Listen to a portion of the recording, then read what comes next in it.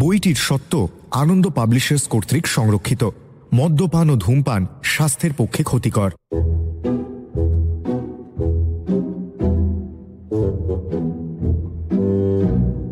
মাধববাবু রাগ করে বাড়ি থেকে বেরিয়ে পড়লেন। না, তা মাধববাবু রাগ হলেও হতে পারে, এমনিতেই তিনি রাগী মানুষ। তার উপর সাত সকালে ঘুম থেকে উঠেই তিনি দেখেন কাচের গ্লাসে জলে ভেজানো তার বাঁধানো দাঁতের পাটি জোড়া নেই। ঘরে পড়ে বেড়ানোর হাওয়াই চটি দুটো হাওয়া, চশমাটাও কোথাও খুঁজে পাওয়া যাচ্ছে না। এমনকি ঘরের কোণে দড়িতে ঝোলানো গামছাখানা পর্যন্ত বেপাত্তা। রেগে গিয়ে মাধববাবু ভাবলেন, পল্টনের পোষা বাঁদর ছাড়া একা একা হবে। তিনি রাত খাইয়ে খাইয়ে আটকালা পেয়ে পেয়ে বেটার চেহারা তো জানবো পারলাম মোটা হলে আছে। কথাটা ঠিক, সে বাঁদর কাউকে বড় একটা তোয়াক্কা করে না। এর আগেও দু চারবার তার চুরিবিদ্যে ধরা পড়েছে। একই জাতে বাঁদর, তার উপর অতিরিক্ত আদরে বধ হয়ে যাওয়ায় তার বাঁদরামির আর লেখাজোখা নেই। বেটা ইচ্ছে মতো ঘরে ঢুকে রেডিও চালায়, ছোটদের পড়ার টেবিলে গিয়ে খাতা বই অগোছালো করে পেন্সিলের ছিট ভেঙে দিয়ে রাখে। দিনের বেলায় খুটখাট সুইচ টিপে আলো জ্বালায়, শীতকালে পাখা চালিয়ে দেয়। চৌবাচ্চা থেকে মগ দিয়ে জল তুলে তার গায়ে ঢেলে দিয়ে আসে। তার উপর সে বড় বাবুর ইজি চেয়ারে ঠ্যাঙের উপর ঠ্যাং তুলে বসে থাকে। কেউ শাসন করতে গেলে বিশাল চেহারা নিয়ে হুপ হাপ করে তেড়ে আসে। বলতে কি, তার ভয়ে বাড়ির সবাই একেবারে কাঁটা হয়ে থাকে। বাংলা সাহিত্যের রোমাঞ্চকর কিছু গল্প দিয়ে সাজানো আমাদের এই বিশেষ নিবেদন সানডে সাসপেন্স। আজ আপনার জন্য শীর্ষেন্দু মুখোপাধ্যায়ের লেখা হেতমগড়ের গুপ্তধন। শীর্ষেন্দু মুখোপাধ্যায়ের জন্ম 2রা নভেম্বর 1935 সালে ঢাকা জেলার বিক্রমপুরে। স্কুল শিক্ষকতা দিয়ে কর্মজীবন শুরু। তার প্রথম উপন্যাস ঘুনপোকা প্রকাশিত হয় দেশ পত্রিকার শারদীয়া সংখ্যায়। তার লেখা প্রথম কিশোর উপন্যাস মনোজদের অদ্ভুত বাড়ি, যা আপনি ইতিমধ্যেই সানডে সাসপেন্সে শুনেছেন। অন্যান্য উল্লেখযোগ্য গল্প উপন্যাসের মধ্যে রয়েছে মানব জমিন, দূরবীন, গোসাই বাগানের ভূত ইত্যাদি। শীর্ষেন্দু বাবুর অদ্ভুতুড়ে সিরিজ বাংলা সাহিত্যে প্রচলিত ভূতের সংজ্ঞাই পাল্টে দিয়েছে। অসামান্য লেখনীর জন্য পেয়েছেন বিদ্যাসাগর পুরস্কার, সাহিত্য একাডেমি পুরস্কার, আনন্দ পুরস্কার ইত্যাদি। তার প্রচুর গল্প উপন্যাস থেকে তৈরি হয়েছে একাধিক চলচ্চিত্র, যেমন হীরের আংটি, পাতাল ঘর, গোয়েন্দা শবর সিরিজ ইত্যাদি। লেখালেখির পাশাপাশি খেলাধুলোর প্রতিও রয়েছে তার অদম্য আগ্রহ। গল্প শুরু করার আগে আমরা স্রষ্টাকে প্রণাম জানাই। আজকের গল্প হেতমগড়ের গুপ্তধনের প্রধান চরিত্রে গল্পের কথক মাধববাবু, ঘটোৎকচ, দারোগা নবতারণ এবং নন্দকিশোর। গল্পের বেতার রূপ সর্বরী ঘোষাল। গল্প পাঠের সমক, গল্পের সূত্রধার অগ্নি। শুরু হচ্ছে হেতমগড়ের গুপ্তধন।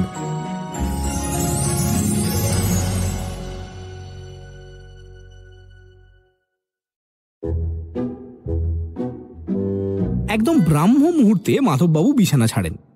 তারপর তাকে হরেক কাজ করতে হয়। বারান্দার 130টা টবের গাছে চাকরদের দিয়ে জল দেওয়ানো। পুরনো আমলের বিশাল জমিদার বাড়ির সেই জৌলুস এখন আর নেই বটে, কিন্তু বিশাল আয়তনটা তো এখনো আছে। আর আছে কিছু পুরনো প্রথা এবং অভ্যেস। পেছনের দিকে একটা মস্ত হল ঘরে হরেক রকম পাখির খাঁচা। মাধববাবুর সকালের দ্বিতীয় কাজ হলো এই সব পাখিদের খাঁচায় ঠিকমতো দানা পানি দেওয়া হচ্ছে কিনা তার তদারক করা। তারপরে শুরু হয় 4-4টে গরুর দুধ দোয়ানো। সেই সময়ও তাকেই সামনে থাকতে হয়। এরপর বিশাল বাগানের সর্বত্র ঘুরে ঘুরে মালিদের দিয়ে আগাছা উপড়ে ফেলা, ফুলের বেড তৈরি করা, মৌসুমি ফলের চাষ দেখা ইত্যাদি আছে। ভালো করে আলো ফোটার আগেই বাজারে লম্বা ফর্দ নিয়ে বেরিয়ে পড়তে হয়, সঙ্গে ধামা ধরা দুটো চাকর। তবে আজ মাধববাবু কিছুই করেননি। ব্রাহ্ম মুহূর্তে উঠেই নিজের অত্যাবশ্যক জিনিসগুলো না পেয়ে তেড়ে চেঁচামেচি শুরু করলেন। বলি একটা বাঁদরে এত আত্মদ্য হয় করতে চায়? লাদলাদের বোধহয় লজ্জা শরমে বালাই নেই। হ্যাঁ, আমার বাঁধানো দাঁতই তোর গুষ্টি পিন্ডি চিবোতে লাগবে রে হতচ্ছাড়া। 10 বার দিয়ে কোন আমার মহাভারত পড়বি শুনি? আর গলায় দেওয়া দই দুধ বলেই গামছা কাটা নিয়ে গেছিস। ডান বা জ্ঞান নেই যে বাঁদরে সে কোন একটা চটি চুরি করে। চেঁচামেচি শুনে পল্টন সবার আগে চোখ রগড়াতে রগড়াতে এসে হাজির। কি হয়েছে গাদা মামা? বলো সুখের ব্যাপার ঘটেছে দিয়ার ভাগ্নে, বলো সুখের ব্যাপার। এমনিতেই একদিন সংসার ত্যাগ করে লোটা কম্বল নিয়ে সন্ন্যাসী হবো ভেবে রেখেছিলুম, তো তোমার জাম্বু মানে জ্বালায় সেটা একটু আগে ভাগেই হতে হবে দেখছি। দাঁতের পাটি নেই, গামছা নেই, চটি নেই, চশমা নেই, তাহলে একটা লোকে আর কি থাকতে পারে বলো দেখি? লোটা কম্বল আর নেংটি ছাড়া। কিন্তু ঘটোৎকচ তো এখনো শিকলে বাঁধা রয়েছে দেখে এলাম। কাল রাতে তো আমি তাকে খুলে দিইনি। মাধববাবু যাত্রাপালার ঔরঙ্গজেবের মতো হাহা করে হাসলেন খুব কিছুক্ষণ। শিকল গলায় বকলসে একটা খেতকি পিঠের মতো হাত কল দিয়ে আটা, তাই তো?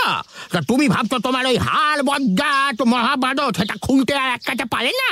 সে কি হাওয়ায় বলে হচ্ছে, সে আনা হচ্ছে না? পল্টনও সেটা হাড়ে হাড়ে জানে বলে বিশেষ তর্ক করল না।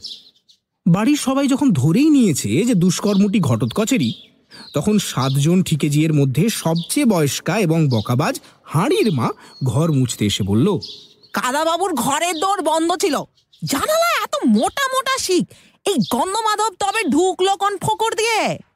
এই কথায় সকলের চোখ খুলে গেল। বাস্তবিক এই অতি সত্যি কথাটি তো কেউ এতক্ষণ ভাবেনি। ঘটোৎকচ তো আর ছুঁচো ইঁদুর বা বেড়াল নয় যে জানলা দিয়ে ঢুকে পড়বে। বড়বাবু শুনে বললেন, মাধবের মাথাটাই গেছে।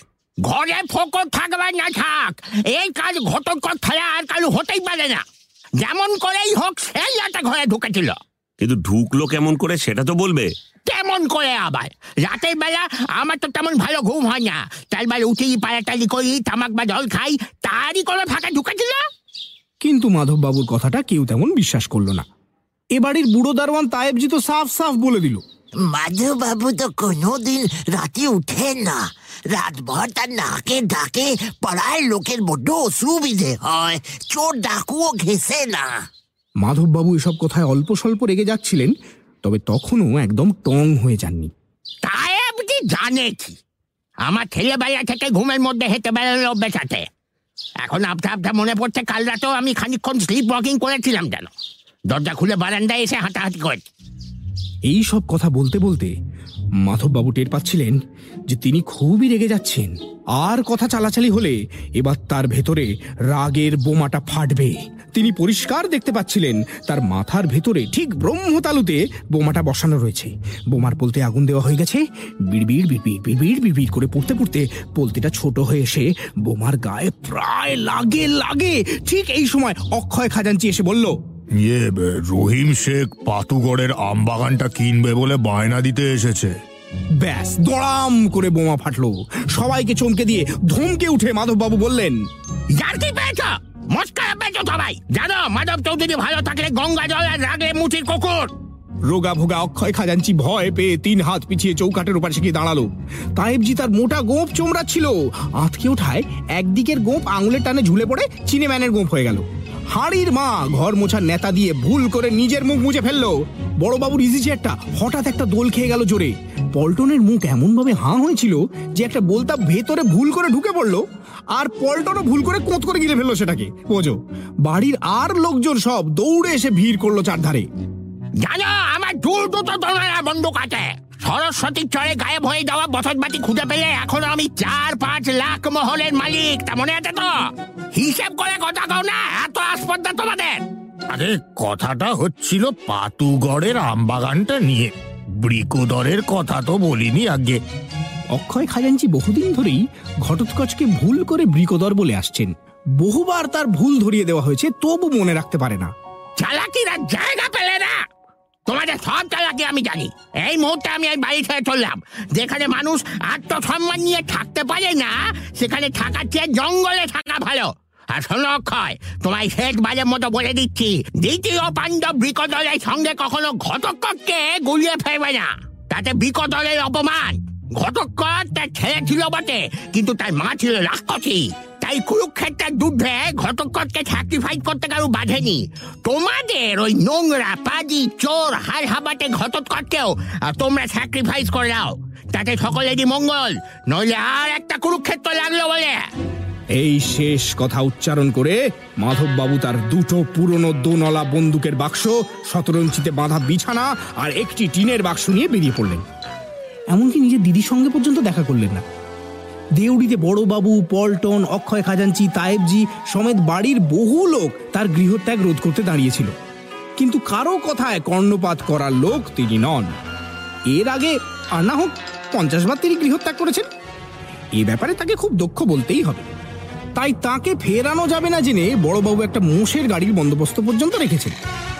বাইরে বেরিয়ে মাধববাবু তার মালপত্র নিয়ে সোজা গিয়ে গাড়িতে চেপে বসলেন।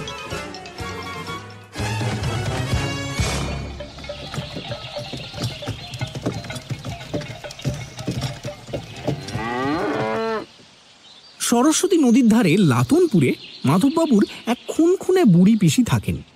তিনি চেনা লোককেও চিনতে পারেন না, চোখে দেখতে পান না, কানেও শোনেন না। সারাদিন আপন মনে বকবক করতে করতে ঘরের হাজারো কাজ করে বেড়ান। তার ছেলেপুলে আর নাতি নাতনি নিয়ে বিশাল সংসার। মাধববাবু রাগ করে ঘর ছাড়লে এর বাড়িতেই এসে ওঠেন। আজও উঠলেন। মাধববাবু যেখানেই যান সেখানেই একটা হইচই পড়ে যায়। তিনি দারুণ গল্প বলতে পারেন, এঁটেল মাটি দিয়ে চমৎকার পুতুল গড়তে পারেন, গান বাজনা করতে পারেন। তাই তাকে দেখেই বাড়ির কাচ্চা বাচ্চাদের কিছু দৌড়ে এসে গাড়ির গায়ে ঝুলতে শুরু করলো।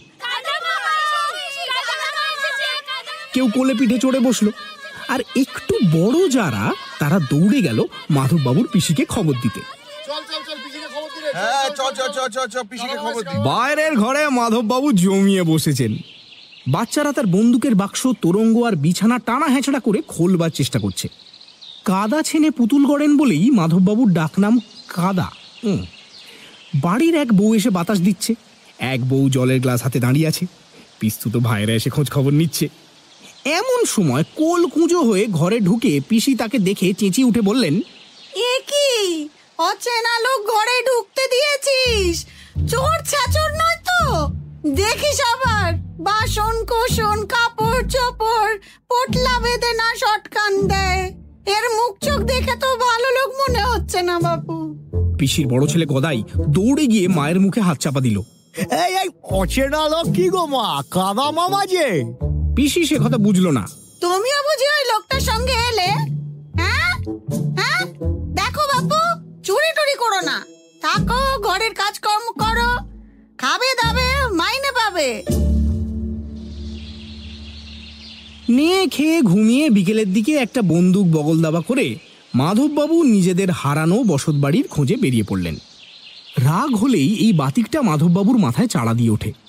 সত্যি বলতে কি, মাধববাবুর পিতৃ পিতামহের অবস্থা ছিল বিরাট। সরস্বতী নদীর ওধারে হেতমগড়ে প্রায় 150 বিঘা জমি ঘিরে ছিল তাদের বাড়ির সীমানা। মাঝখানে প্রাসাদের মতো বাড়ি, ফোয়ারা, আস্তাবল, জুড়ি গাড়ি, গোলাপ বাগিচা, পদ্মের পুকুর। সরস্বতীর খাত বদল হওয়ায় নদীর ভাঙনে সব ভেসে গেছে। এখন আর সে বাড়ির কোনো চিহ্ন নেই।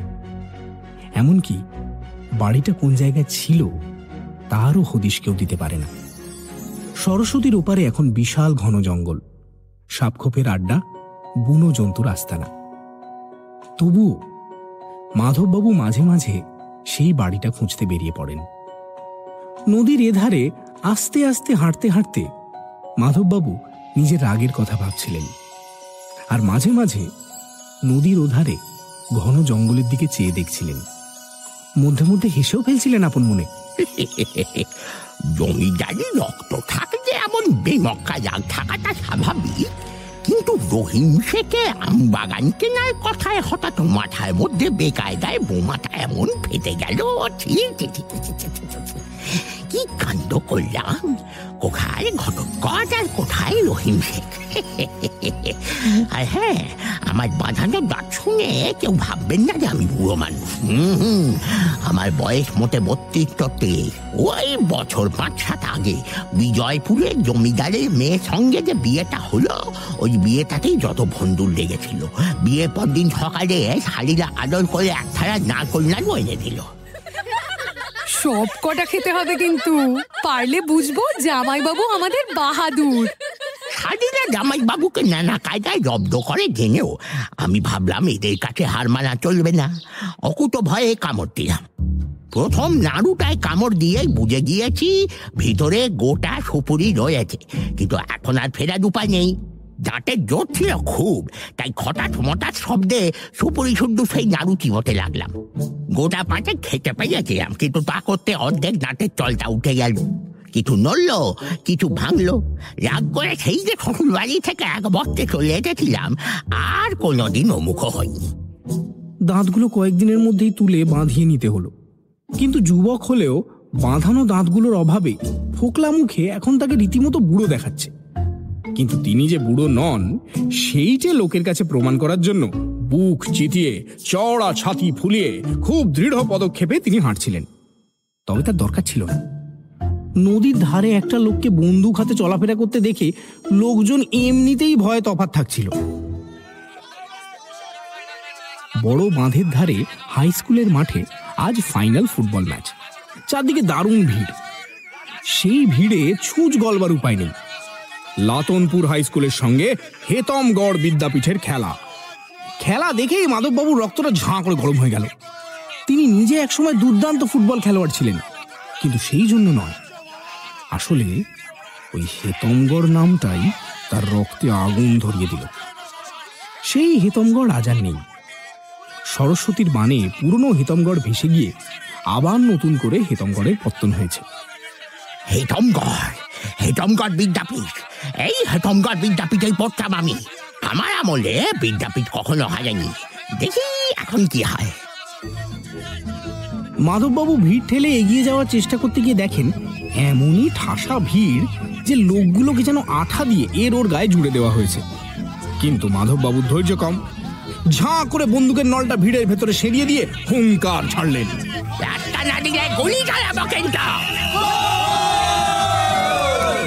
ঠিক সেই মুহূর্তেই লাতনপুর হেতমগড়কে 3 নম্বর গোলটা দেওয়ায় মাঠে এমন চেঁচামেচি উঠল যে মাধববাবুর গলার স্বর কারোর কানে পৌঁছল না। তবে লোকগুলো উল্লাসের চোটে বেহেড হয়ে নাচতে শুরু করায় মাধববাবুর একটু সুবিধেই হয়ে গেল। লোকে যেমন দু হাতে গাছ ফাঁক করে পাট খেতে ঢোকে, তিনিও তেমনই নাচতে থাকা লোকগুলোকে বন্দুকের কুঁদো আর হাত দিয়ে সরিয়ে ভেতরে ঢুকে পড়লেন এবং একেবারে সামনের সারিতে চলে এলেন। মাধববাবু যে বেআইনি ভাবে ঢুকেছেন সেটা সামনের সারির লোকেরা কতকটা বুঝলেও তার হাতে বন্দুক দেখে কেউ কিছু বলতে সাহস পেল না।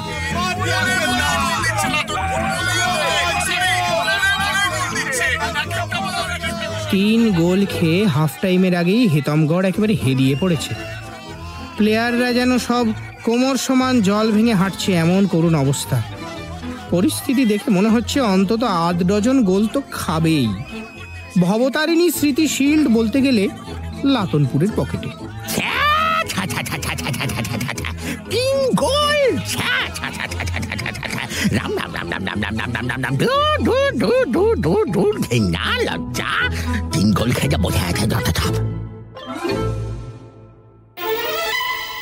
সানডে সাসপেন্স, শুধুমাত্র মির্চিতে। গল্পের পরবর্তী অংশ ব্রেকের পর।